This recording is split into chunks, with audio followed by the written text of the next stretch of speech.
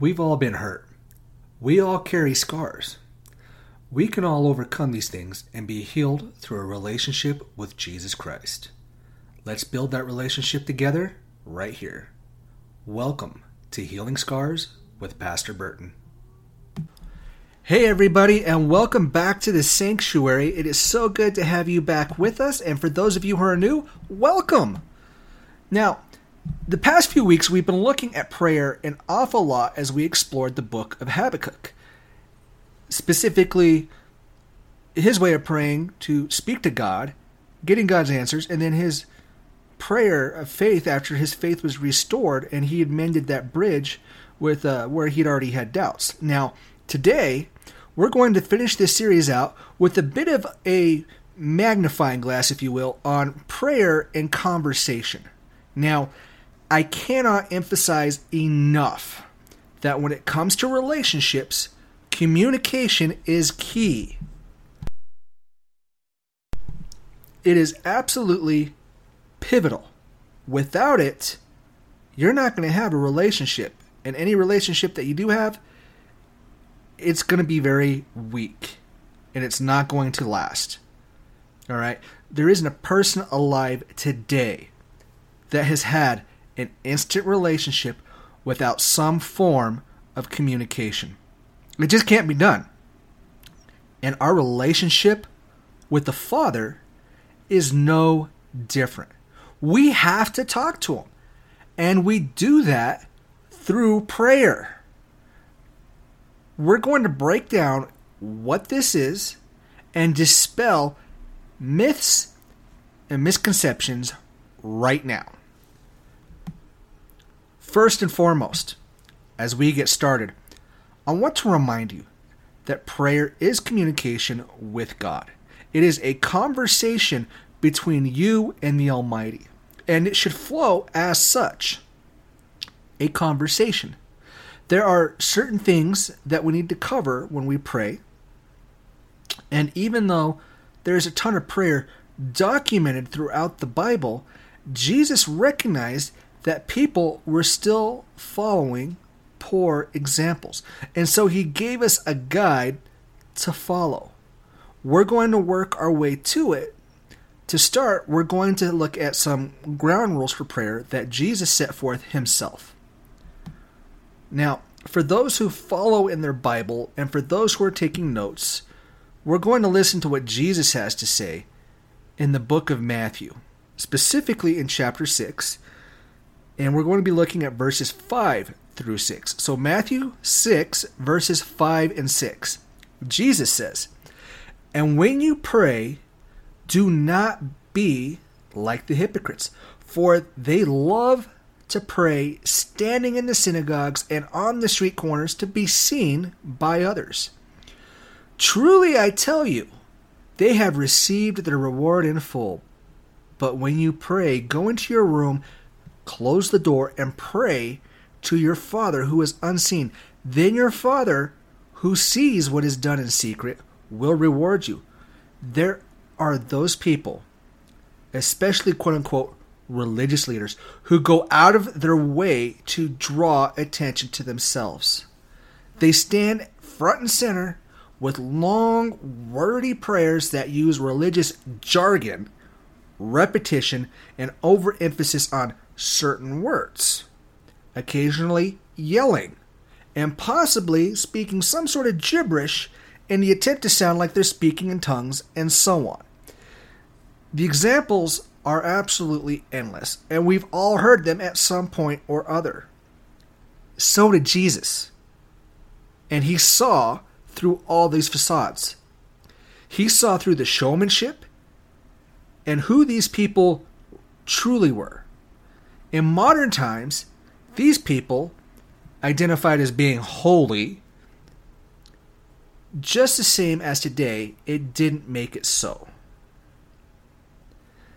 So while these self-righteous people were putting on a show and essentially playing pretend, Jesus taught that prayer is something different here. Now, yes, you can pray in public, and you should. That's part of what coming together as the church is. And there is a time and a place for this. However, your personal prayers should primarily be a private conversation between you and the Father. Recognize the intimacy here. Jesus says to close the door and pray in private. This is a sign of a very tight and personal relationship. It's very intimate.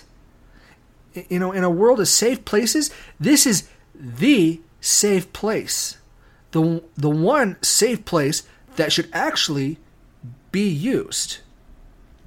Now, going back to the very beginning of this here, you know, it says, do not be like the hypocrites. That part right there, I just want to, on a side note here, that is a great little section to highlight, underline, make some note of right there, because that right there, there's so much that can be unfilled from that. And, you know, for time's sakes, we're going to keep moving here, but wow, there is a lot here.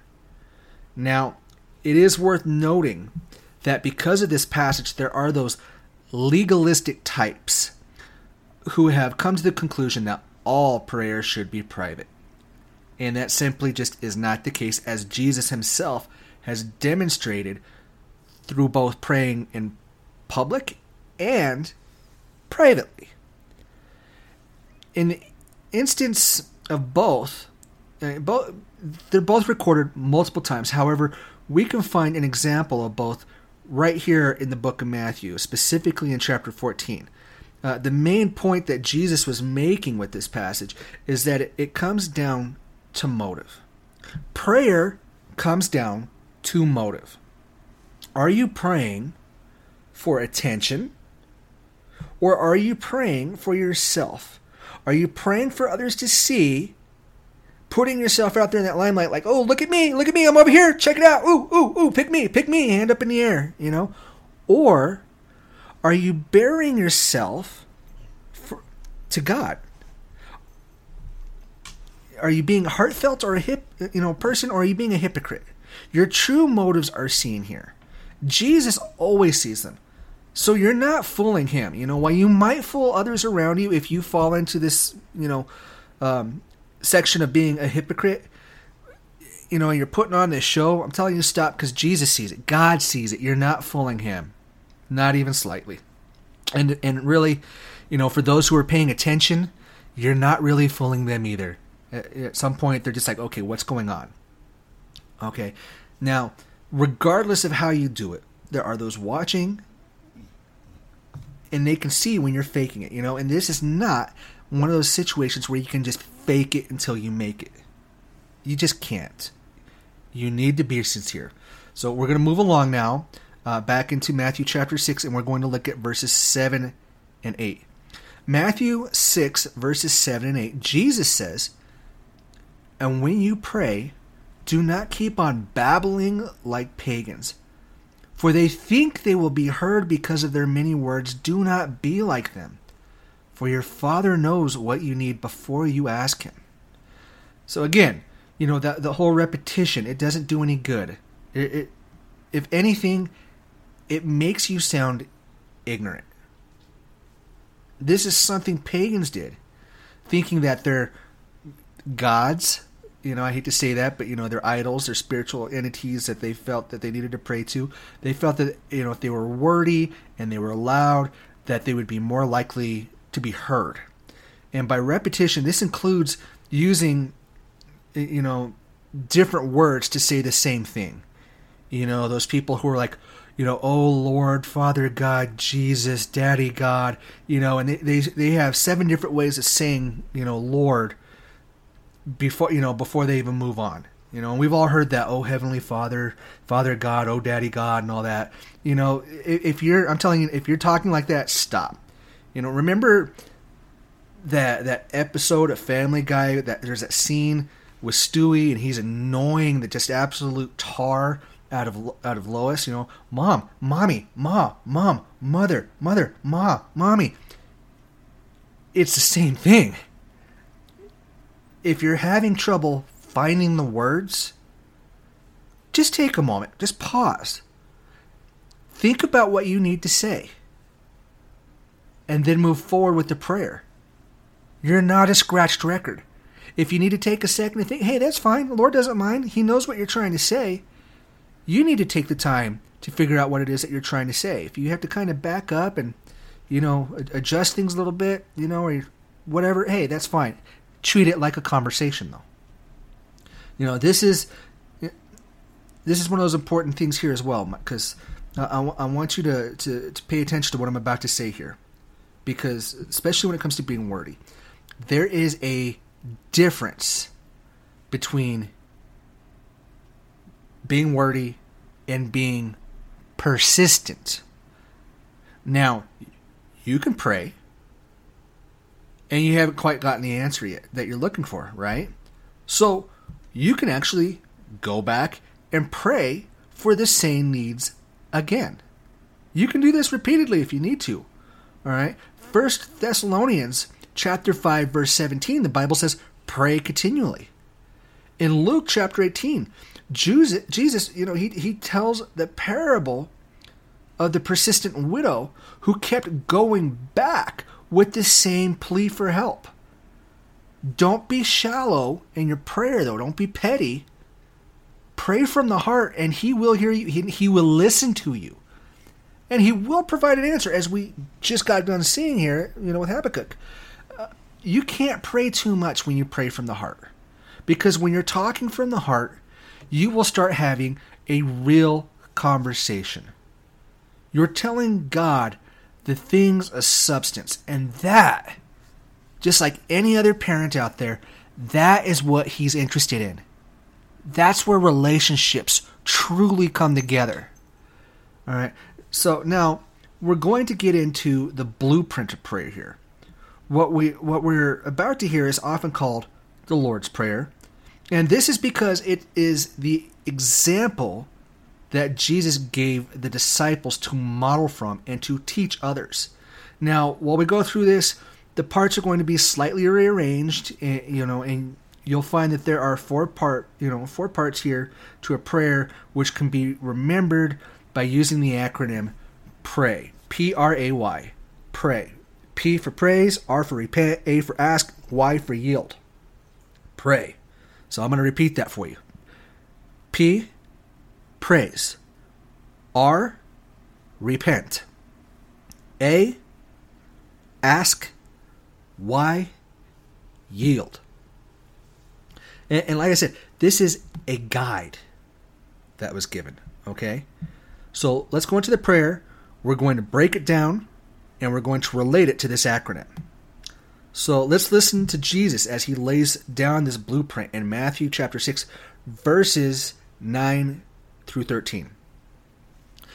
Jesus says, "This then is how you should pray. Our Father in heaven, hallowed be your name. Your kingdom come, your will be done, on earth as it is in heaven. Give us today our daily bread, and forgive us our debts, as we also have forgiven our debtors. And lead us not into temptation, but deliver us from the evil one." Now, in verse 13 here, a couple things.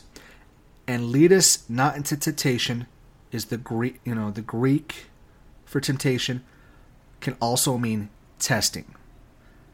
And the next part says, but deliver us from the evil one. Depending on your text that you read and what you study from, it may also be read, or from evil. With some late translations, even adding in, for yours is the kingdom and the power and the glory forever. Amen. The last part there, yours is the kingdom and power, the glory forever and all, that's omitted from a lot of text. And the reason being is because it's not recorded in any of the old scrolls. It was added in later. So that's why a lot of texts actually cut that part out. So for those, why was this taken out and all that? I've talked about this in the past. As time has gone by and the languages have, been studied more and are understood better translations are made, things that are just redundant. Some of those things have been taken out because there's no point in saying, well, I stopped because the light turned red. The light turned red, so I stopped. Nobody talks like that. So that's why things have been, with the translations, they've been adjusted for the way people actually talk, understand things, and how we learn. Okay? Like I said, various texts, various translations, they're going to have, this same prayer, but in one form or another. So let's get into it here. Our Father, who art in heaven, hallowed be your name. This is an indication of God not only being majestic, but personal and loving. In the acronym, we're looking at the P here because we're giving praise for who he is and what he's done. You know, Jesus calls God Father 10 times in this teaching. 10. He's showing how important relationships are to him. Not only does the church form a community, but also a family. You know, I'm sure a lot of us have all been to churches where they refer, to the congregation as your church family. That's not uncommon, especially these days. And if you look back in Matthew chapter 4, you'll see that Jesus started his ministry by having 2 brothers follow him. Family. Our Father in heaven, hallowed be your name. We as Christians, we're part of God's family. And when we pray, we are to open our hearts and honor the Father. We're to keep his name holy. That's what hallowed means, is to keep it holy. And we do this by respecting him. This goes back, to the Ten Commandments. Honor your mother and father. Or same thing, same principle.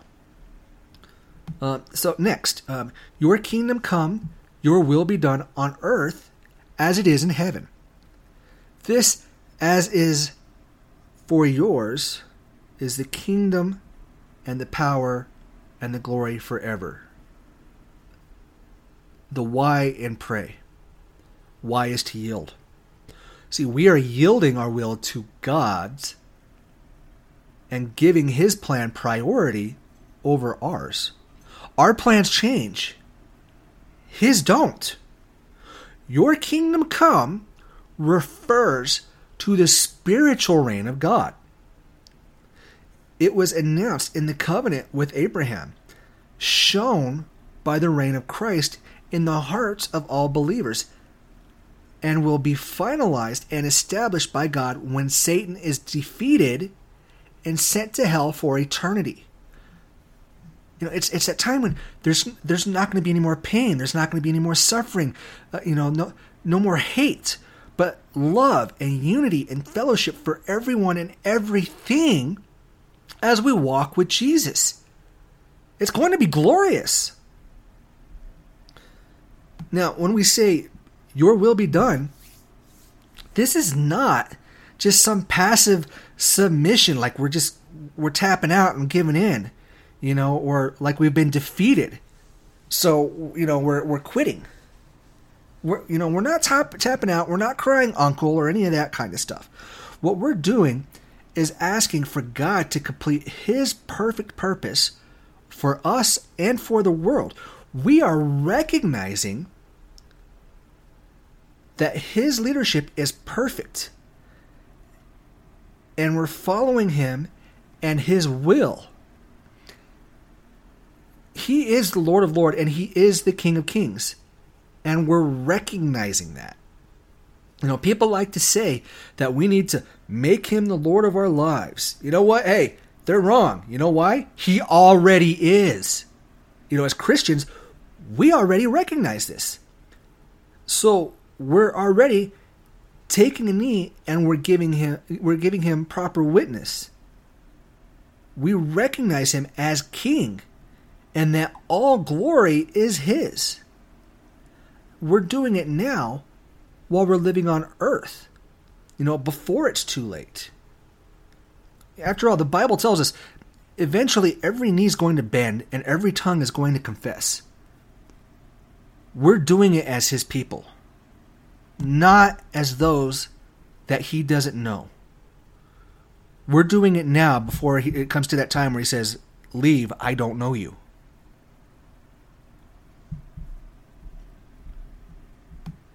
So next, the next piece here is, give us today our daily bread. This piece, as well as the end piece of, and lead us not in temptation, but deliver us from the evil one. Both of these sections, these are both the A in pray. We're asking. We're not only asking for our needs, because we do need to ask for our own needs. However, we are also asking for the needs of others. Because we're called to serve, aren't we? So we're recognizing ours, but we're recognizing others' needs as well. And it's also a way of showing love. You see, in this piece, we're recognizing the fact that we are totally dependent on God, and that we need Him to provide for all of us, and to help us to keep going. Physically, mentally, and spiritually. We need God to take care of us and to lead us every single day. Plain and simple, we can't do it on our own. A lot of us have tried. Matter of fact, every single one of us has tried, and we've all failed. God is the creator, so He knows what we need better than we do. And we trust in Him to take care of those needs. All right, so moving in, and forgive us our debts as we also have forgiven our debtors. Some texts say trespass and trespassers here. It's the same thing though. And it's because it's referring to the sins. This is the R in pray. We are repenting. We're repenting of the sins we have committed. So, we're repenting of the commands that God has given us that we've just ignored. Or flat out, we recognized it and we're just like, nope, that rule's not meant for me. Broken. So we've actually gone against it. So saying ignored isn't even a strong enough word here. I'm just not sure what it is at the moment. And not only that, but in this section, we're also forgiving those who have wronged us as well. It's another way of showing love. We are all imperfect. And as such, we need to address our own flaws. And really, this is the hardest part, isn't it? And we know we need to do this as Christians. And here, God's holding us accountable for it as well. That's really what this is. This is our accountability. This is our reality check. It's like, hey, what are you leaving out there, buddy? We all like to puff out our chest and, go in there with that bravado. Oh, yeah, God made me perfect. No, He isn't. There's only been one perfect man that's ever walked this earth, and that was Jesus. So going into the final piece here now. And lead us not in temptation, but deliver us from the evil one. Again, this falls under the A in pray. We're asking. We're all tempted throughout our lives. It's a daily battle. Jesus dealt with temptation. See, this part here reminds us that we need to ask for God's help during those times. That we need Him to protect us from Satan when he's pressuring us to give in. Sometimes it's easy to say no. Other times, and there's a lot of them, it's really not. It's really not easy at all. Not even a little. However, when we're looking here, God's promised that He won't allow us to be tempted beyond what we can endure. Not that we won't get more than we can handle, but that we'll have a way out. 1 Corinthians chapter 10, verse 13, the Bible says, "No temptation has overtaken you except what is common to mankind. And God is faithful. He will not let you be tempted beyond what you can bear. But when you are tempted, He will also provide a way out so that you can endure it." And this is how God helps us. All right? We come to Him and we ask Him for help, to help us with recognizing the temptations for what they are and helping us to overcome them. People get really overwhelmed and just drown in temptation because they don't look to God to help them. It's, it's not that people can't do something or deal with something. It's that they need God's help. But, as humans, we're too stubborn and we're too ignorant to ask for it. Or to even ask, when we ask and he puts his hand out, we won't even take his hand. He puts it out there. And this is like anything else. We all know this person, that person who knows better than anyone and ends up messing things up or making a bigger mess because they're too self-important or too self-involved to ask, for a hand. And when that hand's put out, they slap it away. Like, nope, I don't need your help. I can do this. I got this. We need to lean on God. Not keep walking blindly into the storm. Now, before we move on to the next part of our reading for today, let me just pause for a second. What Jesus laid out here is a guide. All right? And I said this before, but I can't reiterate it enough. It's not meant to be a word for word. It's not a, do this. This is how it has to be done. This is how you have to say it. That's how the legalists look at it. This is a guide. It's there to show what and how we should be praying. Now, you can start off with it word for word. Absolutely. That is a great thing. But what the key is here is to take the pieces of this and replace them with our own words, with our own needs, recognizing our own failures and our own faults. When we talk to the Father, we need to make sure that we're addressing these things. And if the order needs to change a little bit from one conversation to the next, that's fine. Do it. Just make sure it's an honest, heartfelt conversation.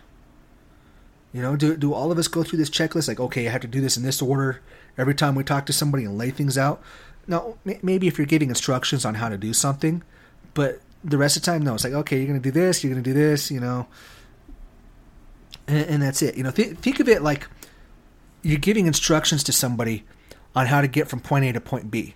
Some of us are going to be like, okay, you're going to go down street A, and then you're going to turn right on street B. And others are going to say, hey, you know what? You're going to go down the road here, and you're going to see a McDonald's. You're going to want to turn right after that McDonald's. Right? Same thing, just delivered differently. There's not a wrong way here. You just have to make sure the pieces are put in there. That's it. But heartfelt. Honest. So let's go into the final part of what Jesus said in this passage here. Join me now in Matthew chapter 6, verses 14 and 15. So Matthew 6, verses 14 and 15, Jesus says, "For if you forgive other people when they sin against you, your heavenly Father will also forgive you. But if you do not forgive others their sins, your Father will not forgive your sins."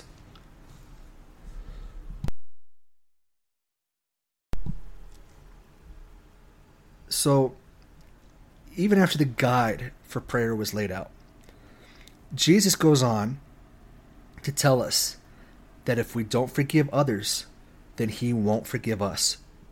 That's how important this is. And this is how self-absorbed people get. Remember, we're called to love one another and forgive as Jesus did. And when we refuse to forgive, we're denying a part of ourselves. That part that recognizes that we've all fallen short and we have all sinned. And in doing so, we break from our relationship with God. Now remember, the only sin that God won't forgive is blasphemy of the Holy Spirit. In other words, turning your back on him. And that is exactly what we're doing when we refuse to forgive others. It's easy to ask others to forgive us, or to expect others to forgive us. But then, even after that, people still hold on to grudges, don't they? It's like, yeah, I want this person, this person's just being petty. They need to get over it. They need to forgive me. But then I'm going to sit there and be like, you know what? This guy's a real jerk. We need to stay away from him. And, this is what he did, and he never apologized, or he never made right, or, whatever. That's how people are. They expect people to forgive them, but then they'll hold on to those grudges. And that's exactly what Jesus is telling us not to do. I'd encourage you all, go back and listen to my message on Wanna Be Tough Guys. We can't expect to be forgiven when we won't forgive others. You can't be forgiven for a sin that you continue to commit. Holding that grudge, not letting go of that hatred, that in itself is a form of hate. You can't love your neighbor and hate them at the same time. You cannot. It's one or the other.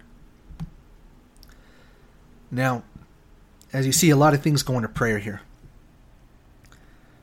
We don't need to use meter or rhyme or any of that kind of stuff. We don't need to use these and thous like we're talking in a Shakespearean play. Nobody talks like that. Maybe at one point, but not anymore. We don't need to chant specific words either.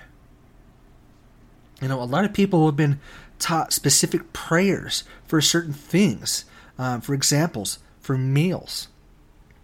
And they're great for starting off in prayer. If you don't know how to pray, and this is how you're being taught, hey, that's wonderful. That is wonderful. However, eventually, every single one of us should reach a point where we no longer need to rely on those little ditties, and we can pray openly. Remember, it's a conversation. We should be giving praise, showing respect, taking our needs before the Father, unburdening our fears, our pains, our sins, and asking for guidance. That's how you get the conversation going, and that is how you develop a relationship with the Father. He loves you. He loves you, He loves me, He loves all of us, and He wants to hear from every single one of us, and it's not too late. If you're not speaking to Him, start today. Start right now. You'll find your life will begin to change for the better. Now, as I said earlier, there is a time and a place for public prayer as well. Public prayer, that's when we come together as the church, and we pray together for one another's needs and for the needs of others. Some people like to say, let's pray in agreement or in accordance with each other. It's really kind of starts sliding into that little jargon section. But really, this right here, this is a great way to pray with others. But again, it needs to be heartfelt. I'm saying that a lot today because it is really the most important part here. When we come together as a church, this is the ideal time to actually listen to the needs of others. I mean, you should always do that, but especially here, when you're with your church family, there's no better time. Unfortunately, though, sometimes we have to be wary. We have to be careful of those who ask how you're doing, and they seem to not even they glaze over like a donut when you start telling them about your needs or what's going on, and they're like, oh, and they try to rush along to the next person or the next topic. This is actually a really good place for us all to evaluate how we greet one another, because think about it, the vast majority of us, when we greet each other, it's like, hey, how you doing? How are you? The reality of it, though, is that we don't expect an answer. Just okay, good, fine, not so bad. Yourself? Oh, hey, how you doing? In return, that's that quick, good, thanks, and then drive on. That's what people have come to expect. This isn't the right way to use this, though, especially when we come together as the church. If you don't want the answer to that question, or you are not prepared for it at that time, don't ask people how they are. Just don't. Change your greeting. Say, good morning, good afternoon, something along those lines. It's not that hard. Out in public, I'd encourage everybody to do the same. Think about how you're greeting people versus how you should be doing it. especially when we come together as a church. When you hear that question, you should be ready to actually answer that person and tell them about your prayer needs so that you can pray together. So that you can pray together. That's what it is to be the church, to be part of the church. Matter of fact, just the other day I did a little coffee break and I was talking about this very thing myself. That difference between being the church and being in a building. They are two distinctly different things, aren't they?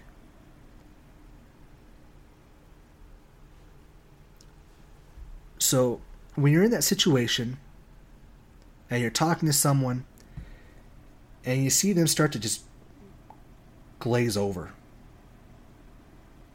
start wrapping up what you're telling them and just making a note to pray over that person later. Because their heart really isn't where it needs to be, is it? And a lot of pastors, for that matter, don't share their needs. But we all have needs. It comes down to a matter of pride. It really does. It's a matter of pride. Another sin in itself, isn't it? However, that's not the right mentality. Sharing your needs with the church is the best place, because if you won't share with them, who do you have that's going to pray for you? If you can't trust your church family, why not? God's placed you with this part of His family for a reason. Family is supposed to take care of one another. It's supposed to help one another. It is supposed to support and empower one another. So don't neglect or take for granted coming together with the family to pray, with the church to pray. Don't be afraid of the intimacy that comes from loving one another. That is strength in itself, my friends. Pray and pray in love. We have hope and we have light in prayer because God loves us so much. Jesus loves us so much. We can take our joys and we can take our sorrows to Him, our ups and our downs. When it comes to prayer, even with one another, we should be mourning with one another in those hard times and celebrating with one another in those great times. And we know that Jesus is going to be encouraging us when we need it. And He's going to be comforting us when we need it. And when the family comes together with Him, we all know He's proud of us. That's happiness. That's love. That's how we need to live. If you've started the conversation and you started building that relationship, keep going. Keep building that relationship. If you haven't, start the conversation. Start it right now. Don't wait any longer. There's no better time. We don't know how much time we have. Could be a minute. Could be an hour. Could be a day. Could be a year. Could be several years. Prayerfully it is. But we don't know. And Jesus has already warned us. We need to come to Him now because He is the way. If you don't start that conversation with Him now, you don't start getting to know Him now, you don't start that relationship with Him now, eventually that time is going to come when it's too late. And He's going to say, "Depart, I never knew you." And there's no reason for that because we have that hope. We have that joy because He's told us this is how. I'm here. I want to talk to you. He's knocking at the door. Eagerly, happily. He's excited. He wants to hear from us all. And if you're omitting any of these parts from your prayer, start adding them in there. Maybe you don't have them every single time, but regularly enough where you're addressing all these needs and they're all being put out there. That's what a relationship is. And that's what love is. Remember, you're loved. You are a blessing. Now go be a blessing. Go be the light. Go be the church. Take care, everybody. I want to thank you for joining us today. If you have any questions, prayer requests, or would like to know more about our ministry, you can find us on our website at bethelightsanctuary.org or on Facebook at Be the Light Sanctuary. We'll catch you next time. God bless.